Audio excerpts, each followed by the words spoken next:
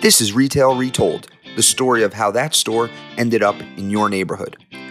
I'm your host, Chris Ressa, and I invite you to join my conversation with some of the retail industry's biggest influencers.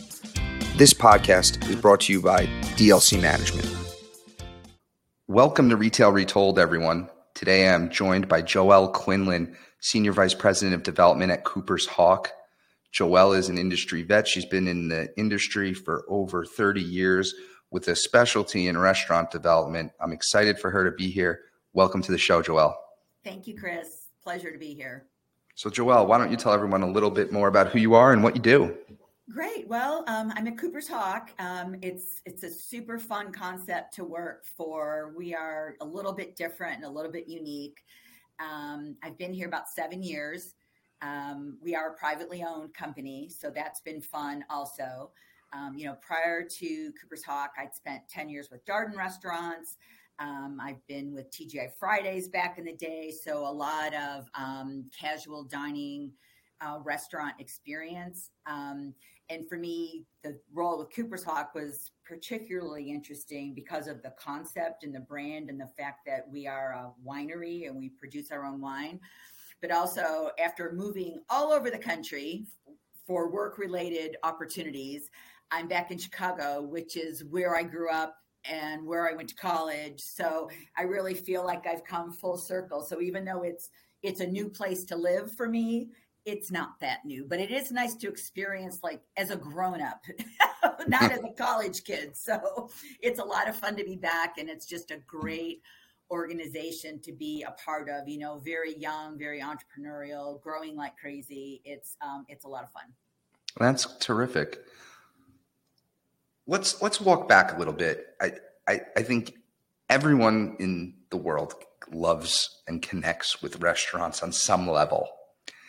And this restaurant development piece is so interesting to some.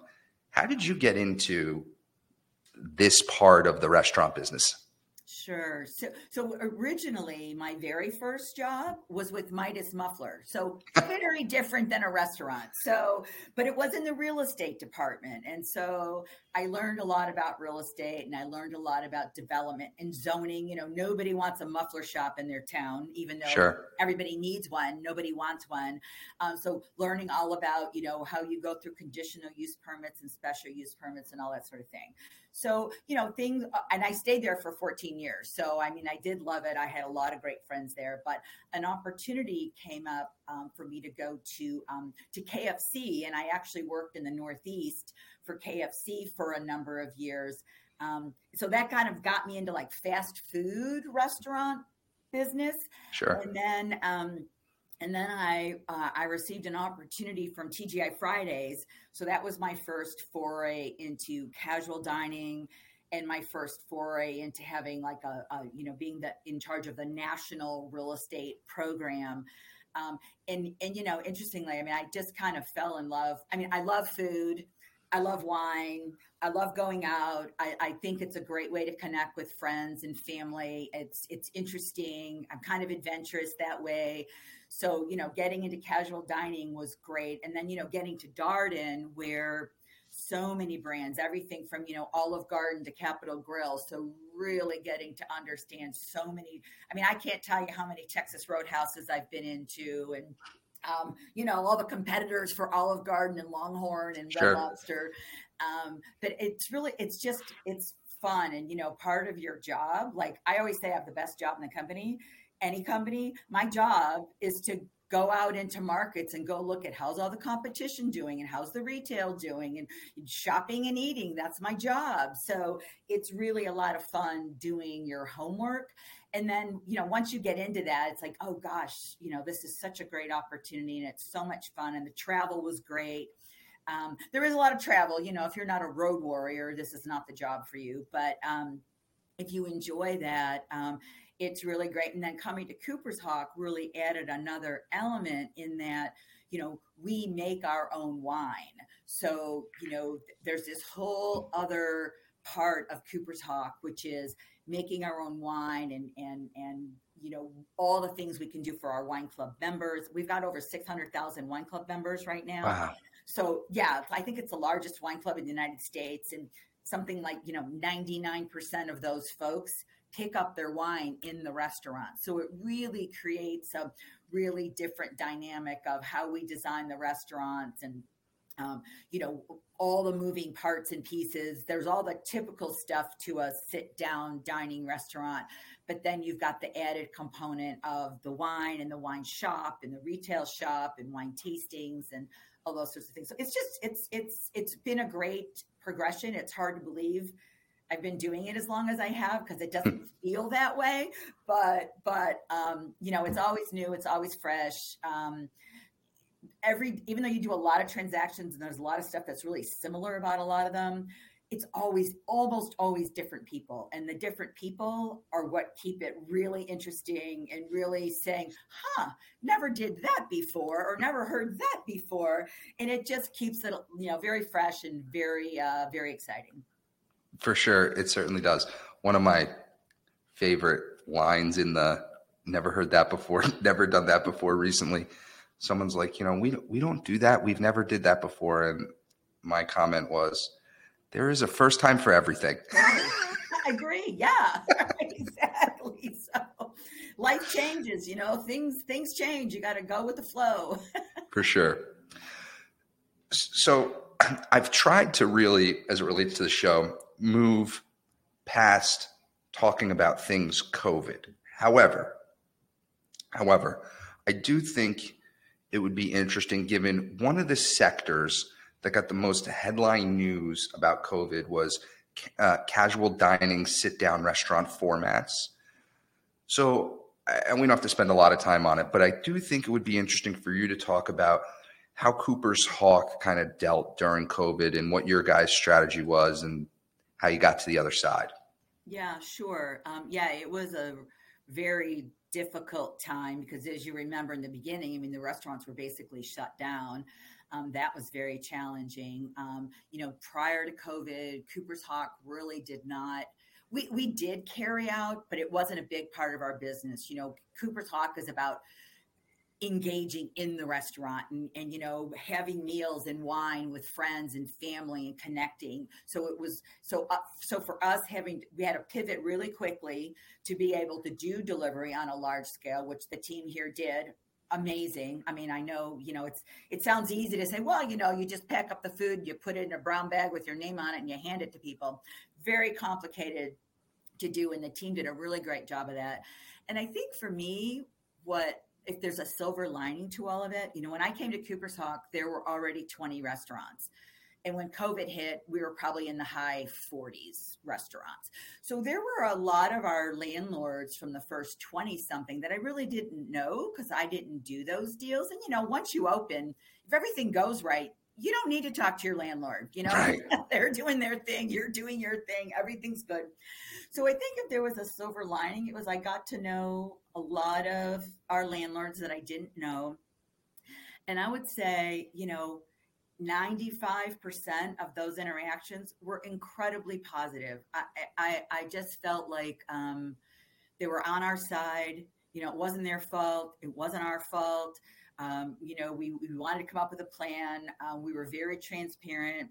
I answered every phone call from a landlord. I answered every email. Even if I didn't have new news to tell them, I tried to be as available and open as possible. And I would say, overall, our landlords all work with us in different ways.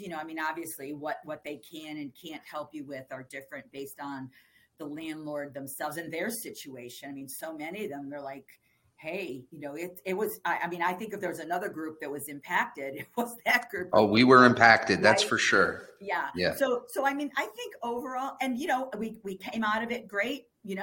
Every restaurant that was open pre-COVID is open now. We didn't close anything. Wow. Kudos to you. Oh yeah. And the results are very, very good and very, very strong. And I think our guests really have rallied around us once we were able to open to 50% capacity and then 75% and then 100% and all that sort of thing. And maybe the other silver lining is we figured out carry out too. So yeah, that's great. A great job of that. So yeah, and people did buy a lot of wine during COVID. So that's true.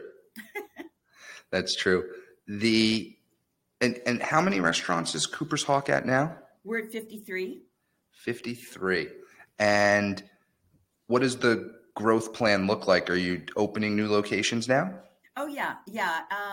Last year we opened 7 new restaurants, and so that growth rate kind of it fluctuates a bit. You don't want to grow too fast because the base restaurants are the ones that provide all of the management for the new restaurants. So you don't want to grow so fast that you're stripping the existing restaurants of their management teams to open these new ones. So it kind of ebbs and flows, but and some of it too is based on just opportunity and locations. You don't want to go do a location to hit a number that never works out. So trying to be very disciplined and be sure that we're growing smart, not just fast.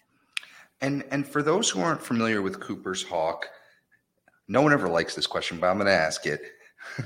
From who do you consider like competition? Who's like in your lane of casual dining? Yeah, I would say, nobody's exactly in our lane because there really isn't a national brand that makes its own wine and Sure. has a wine club like ours. So from that standpoint, there probably isn't anybody.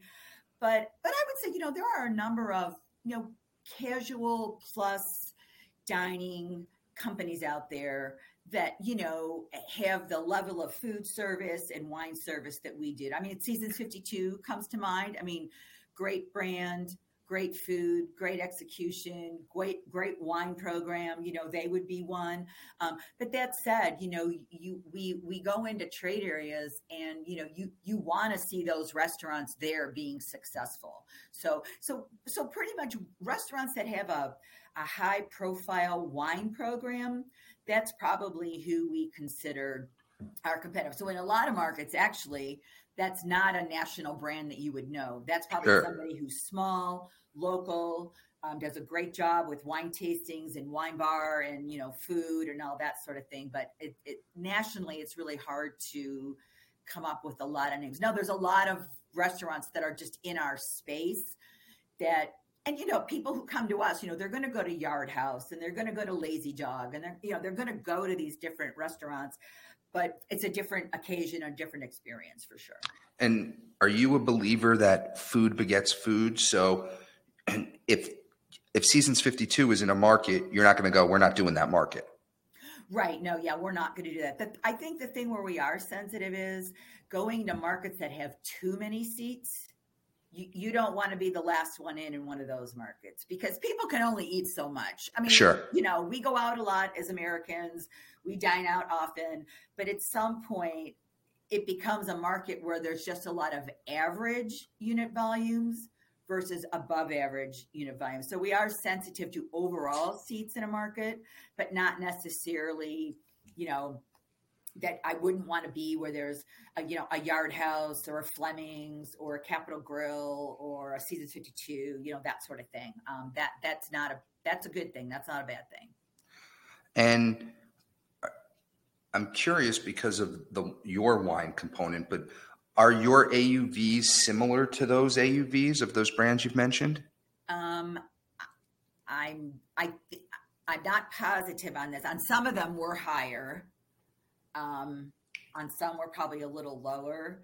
The wine component is a big part of the volume of our restaurants. I mean, we do sell a lot of wine, and I think that's partly because, when people are in the mood for dinner and a glass of wine or lunch and a glass of wine, they're coming to us because they know we have all these options and choices. So that is a pretty big component of our business, but the food is still a big component as well. We have a scratch kitchen.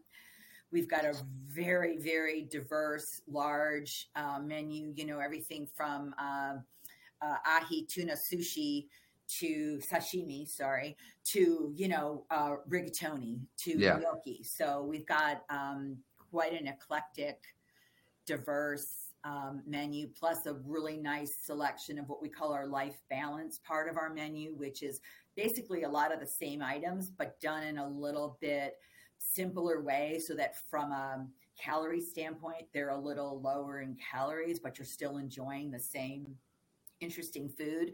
And then a section that's kind of the gluten-free part of the menu, and then a bit of a vegetarian. So really something for everybody. That's great. Yeah. You mentioned the 20 landlords you didn't know. Cooper's Hawk is private. It's growing. It's grown. Are there, but you have a lot of experience with landlords. You know a lot of people in the industry. Are there a decent amount of like local landlords, I'm using air quotes, or smaller landlords that don't own a lot of real estate that are Cooper's Hawk landlords? Yeah. There's a number of them that, we just did a deal in Sarasota, and it was with Stock Development. Now, they're a huge landlord of apartment buildings and housing and residential, but they don't do a lot of retail. And I think maybe this project might have been one of their earlier forays into it. They were a pleasure to deal with. Brand new landlord for us. We were brand new for them. So there are the landlords out there that, outside of the big guys, the top 10, 15, 20 of the big guys. There's plenty of, and even regional, like somebody who might just be big in Chicago, sure, but maybe isn't much outside of Chicago. Got it. Well, really appreciate that overview. And one of the things you all have is you have some new concepts. You guys are entrepreneurial, you have new concepts, and I'm excited about them. And why don't you give us some color? There's two, and you kind of gave me some insights earlier, so I'll just shut up now and let you give some insights on these. Sure. So one of the concepts is Esquire by Cooper's Hawk. It's kind of our tribute to wine around the world. It's downtown. It's called Esquire by Cooper's Hawk because the building itself was the Esquire Theater. So it's a historic building with a historic blade sign out front called Esquire that you can see from about a mile away. It's fantastic. And there, what we've been doing is it's got a Cooper's Hawk menu, and we sell Cooper's Hawk wine. But what we've been doing there is just to do something a bit different. And because it's a downtown location, we're doing a visiting chef series there. So we invite chefs who don't have locations in Chicago. So it's really a great opportunity for a chef who maybe doesn't have experience in Chicago to come to Chicago. And it's a great opportunity for us to say to the city of Chicago, hey, if you've ever wanted to dine at a Tom Colicchio restaurant or a Tyler Florence restaurant, Tom Colicchio's we're going to have his menu on our menu. And, he comes in and teaches the chefs how to do everything. So it's really kind of a cool idea. And then the other thing is, because it's a really unique, one of a kind space, we do sell wine from all over the world. And it's an extraordinary wine list. There's a 4-story wine tower in the building that you can go to walk up and tour and see all the wines that we're carrying there. It's really a one of a kind. So, I'm not sure, that's not really something that you're going to, put everywhere. That's a flagship. Sure. It is super awesome. And, the opportunity again for our wine club members and the citizens of Chicago, or even people who come into town for business, if you haven't experienced these chefs, it's a great opportunity to do it. That's really cool. So it's a really great way to be really unique and different because, downtown Chicago, there's a lot of choices. So, yes. So, you really need to do something special down there. Now, the other new concept we've got that we're super excited about is Piccolo Buco. Piccolo Buco's original location is in Rome. If you go on the internet and go to Piccolo Buco Rome, you can see the original one. Our CEO, Tim McHenry, partnered with Luca Isa, who is the owner of Piccolo Buco in Rome, to bring it to the United States. So what a cool concept. Oh my gosh, the food is amazing. The pizzas are amazing. Just everything about it is. And how many locations, the Piccolo Bucos? How many do you have now? There's only one. We opened the very first one in June of this year. It's in Oak Brook. So that is something that we think can be, not quickly, but, we want to be sure we've got everything T's crossed and I's dotted before you go crazy and open a bunch of them. But that would be something that we think we can build. Anywhere, any metro market that we could put a Cooper's Hawk in, we feel like we could do Piccolo Buco there too. And the idea for it really was, let's give our 600,000 wine club members another place to experience. Even if you love a brand, you're not going there every night, right? Your favorite of all favorite restaurants, you're not going there every night. So the thought was, let's put Piccolo Buco in markets where we have brand recognition for Cooper's Hawk, where we have a good number of wine club members, where we can give those folks another experience. And we're putting them in places where, like, Oakbrook, I couldn't put a Cooper's Hawk there. It would be too close to 3 other restaurants that we've got. So didn't have these other restaurants so close. So trying to find those places to locate. So that's kind of front and center stuff that we're working on now. I'm curious. So Piccolo Buco, really interesting. A lot of press about it. If you Google it, they got this thing everywhere in the press, Piccolo Buco. So it's in Oak Brook, Illinois. Know the market well. Oak Brook Center. We used to have one of our regional offices in Oak Brook. So I stayed at the Marriott a bunch, and we owned a center in Oak Brook across from, it was a small one where Panera is, across from Binny's. Oh, sure. Right. So we sold that 6-7 years ago, but we owned that for a long time. Okay. So I know the market well. When you're an established brand like Cooper's Hawk, and you've got a lot of brand recognition, when you're going to a landlord and you have a new concept, Piccolo Buco, is it welcomed with, open arms, or is there a little resistance there? I would say it depends. I've had both reactions.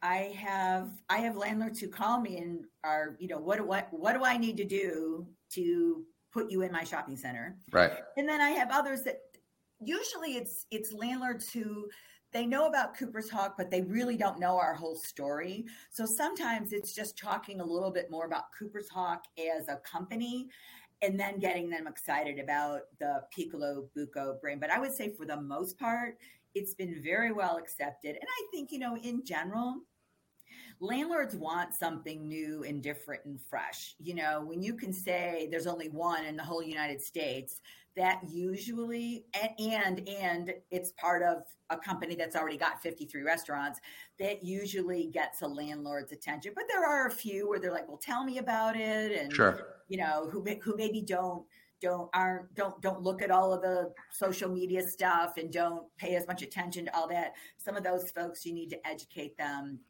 a little bit. And I think too, some landlords, like, because it is its primary focus is pizza. There's just some landlords that can't work with us because they've already given somebody a pizza exclusive. Sure. So those guys push us back a little bit. So from a real estate strategy, I've seen a million Cooper's Hawks. I think a lot of people understand what that looks like, what that feels like. Give us some context of, like, the size you're thinking about these Piccolo Bucos, what they'll be, and the types of real estate they'll go in. Yeah, so they're about 7,500 square feet. I feel like the kind of markets that we would pick, they would be very similar to what you would pick for a Cooper's Hawk, meaning it's maybe not a regional market, but a pretty strong suburban market. It's not an urban concept, at least at this point in time.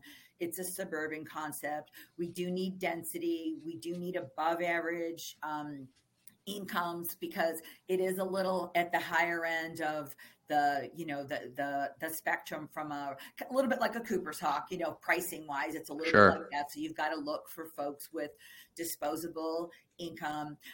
It does. I mean, I think, the first one at Oak Brook Mall will, great.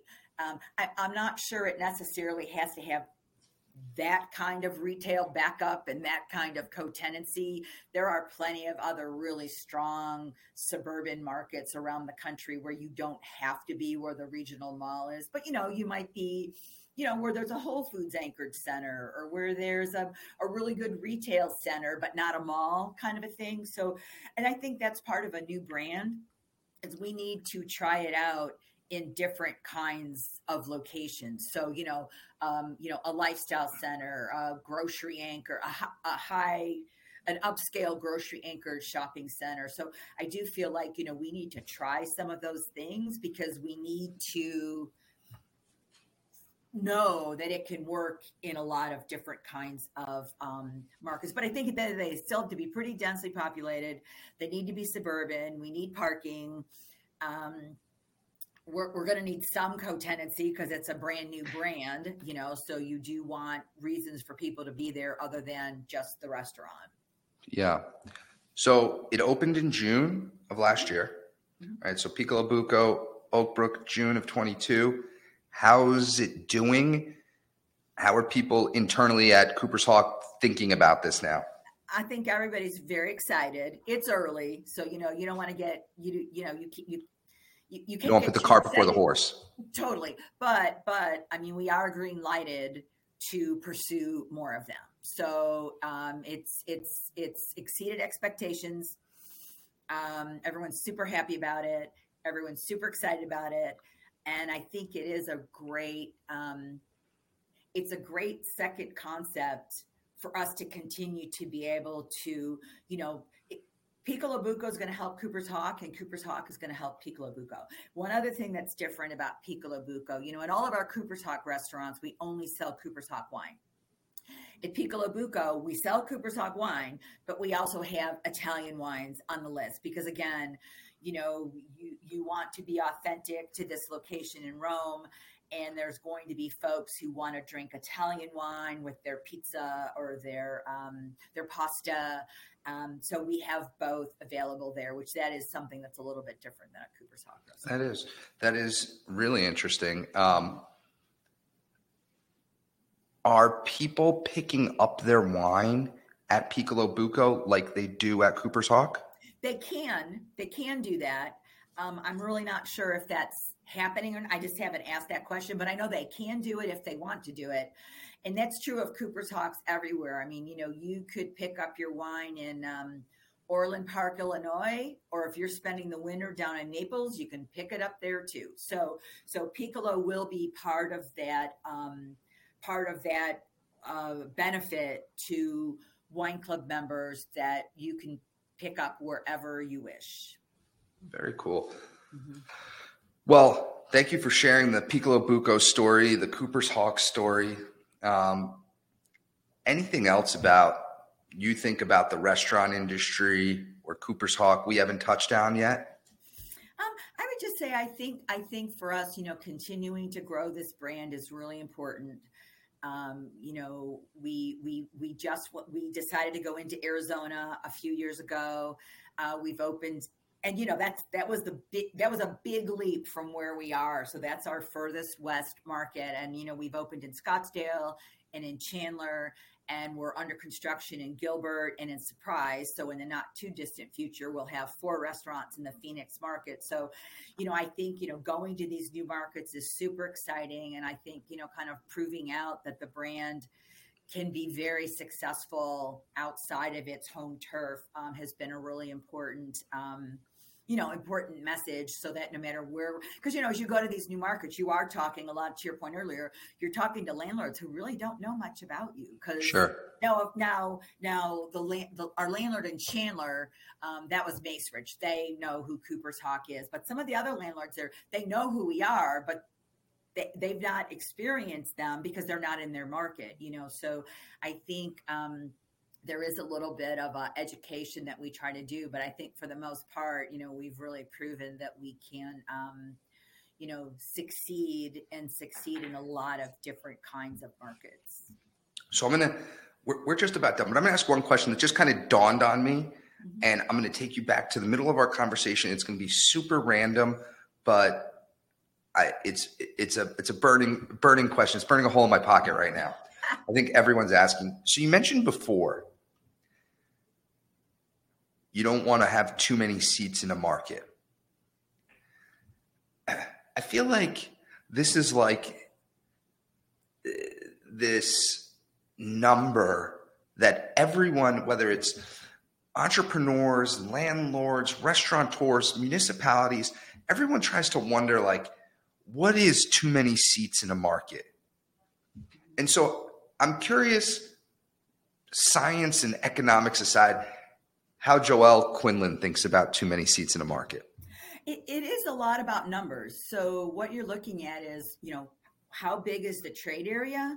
So, a trade area that's got 500,000 people in a 15-minute drive time is different than one that's got 250,000 people in a 15-minute drive time.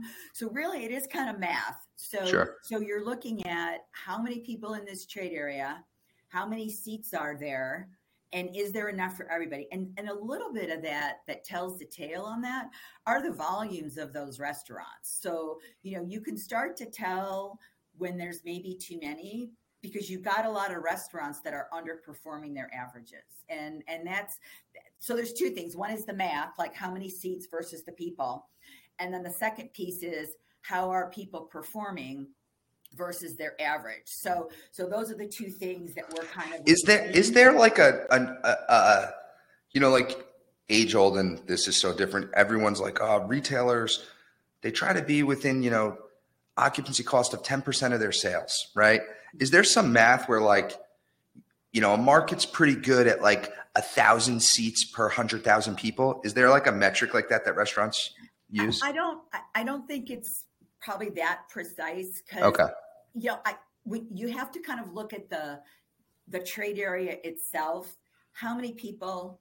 What's the income? How many of them are like our psychographic profile? And then you get in. So it could be in some places, 20 restaurants might be fine. It could be other places, 10 might be too many. So it's a little more granular maybe than just on average, hey, this many, you shouldn't go there. So. Well, Joelle, this has been fantastic. I want to take you to the very last part of our show. I got 3 fun questions for you. Are you ready? All right. Question 1. What extinct retailer do you wish would come back from the dead? Pier 1 Imports. Got it. Question 2. I missed that. It was a good story. Yes. Question 2. What is the last item over $20 you bought in a store? So that's kind of easy because it was just Christmas. So I bought my niece a bracelet at Tiffany. Ooh. Not an expensive one, an affordable one, but I brought. She's your favorite niece. That's what I know. She was my favorite niece. Yeah. Her middle name is my name, so yes, she's definitely my favorite. But I did actually go into the store and buy it. So. Perfect. Last question, Joelle. If you and I were shopping at Target and I lost you, what aisle would I find you in? Greeting cards. Greeting cards. I'm a sucker for birthday cards, thank you notes, I got it. This is why you mentioned people. Where would I find you? It's a great question. So I would, so at the moment, I think it changes from time to time. Okay. At the moment, I'd be looking in the home section because now with my home office, I've been like tweaking with things in my home office and trying to mess around with it. So that's where you find me right now. Okay, good to know. Yes. But I will say we've done hundreds of episodes. You are the first person who said the greeting card section, and that is amazing. There you go. There I'm you go. For you. Well, listen, Joelle, this was fantastic. Thank you so much. Thank you. Happy to be connected. It's been fun. I've listened to some of the podcasts and I think they're awesome. So thank you so much. This. I think it's a value to our industry. So thank you. Thank you. Really appreciate it. Okay. Have a good one. You too. Thank you for listening to Retail Retold. If you want to share a story about a retail real estate deal that you were a part of on our show, please reach out to us at retailretold@dlcmgmt.com. This show highlights the stories behind the deals from all perspectives, so it doesn't matter if you are a retailer, broker, entrepreneur, architect, or an attorney. Also, don't forget to subscribe to Retail Retold so you don't miss out on next Thursday's episode.